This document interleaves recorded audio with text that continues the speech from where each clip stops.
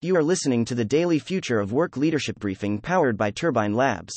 Moderna says booster protects against Omicron, December 20, 2021.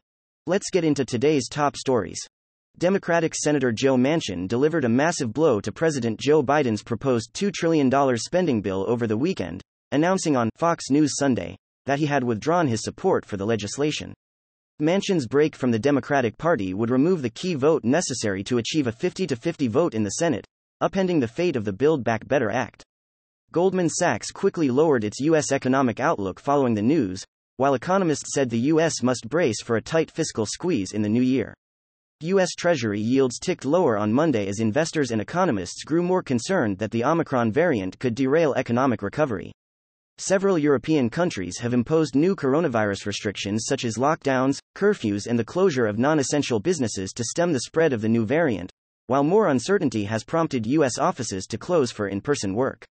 Moderna said Monday that its coronavirus booster appears to protect against the Omicron variant, sending the company's shares higher amid warnings that the new variant is raging through the world.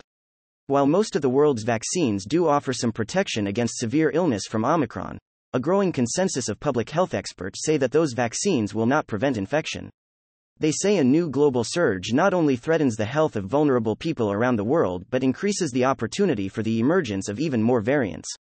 Fear of the Omicron variant is prompting some Americans to rethink their travel plans, compounding troubles for U.S. airlines as they brace for flight disruptions ahead of a new 5G cellular service slated to go live on January 5.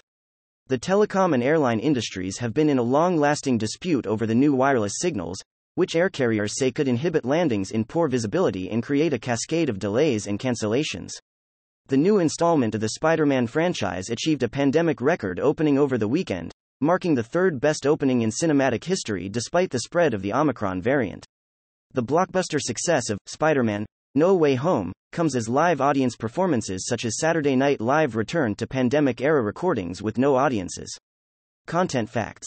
Turbine Labs has tracked 12,141 media articles and blogs and 13,580 social media posts over the last 24 hours. The next Turbine Labs leadership briefing will be delivered on Tuesday, December 21st, at 9:30 a.m. Eastern Time. Questions or feedback? Don't hesitate to reach out to us directly. Hi, I'm Natalie, and I curated today's New Work Leadership Briefing powered by Turbine Labs. At Turbine Labs, our AI software reads and identifies significant media at 54,000 times the speed of a human reader, so you can take advantage of the most relevant and impactful information without media fatigue or misinformation. If you enjoyed this daily briefing, I invite you to like, subscribe, and share on social media. To obtain this briefing every day in your email inbox, subscribe by visiting turbinelabs.com and clicking subscribe on our free briefings tab. Thank you for listening.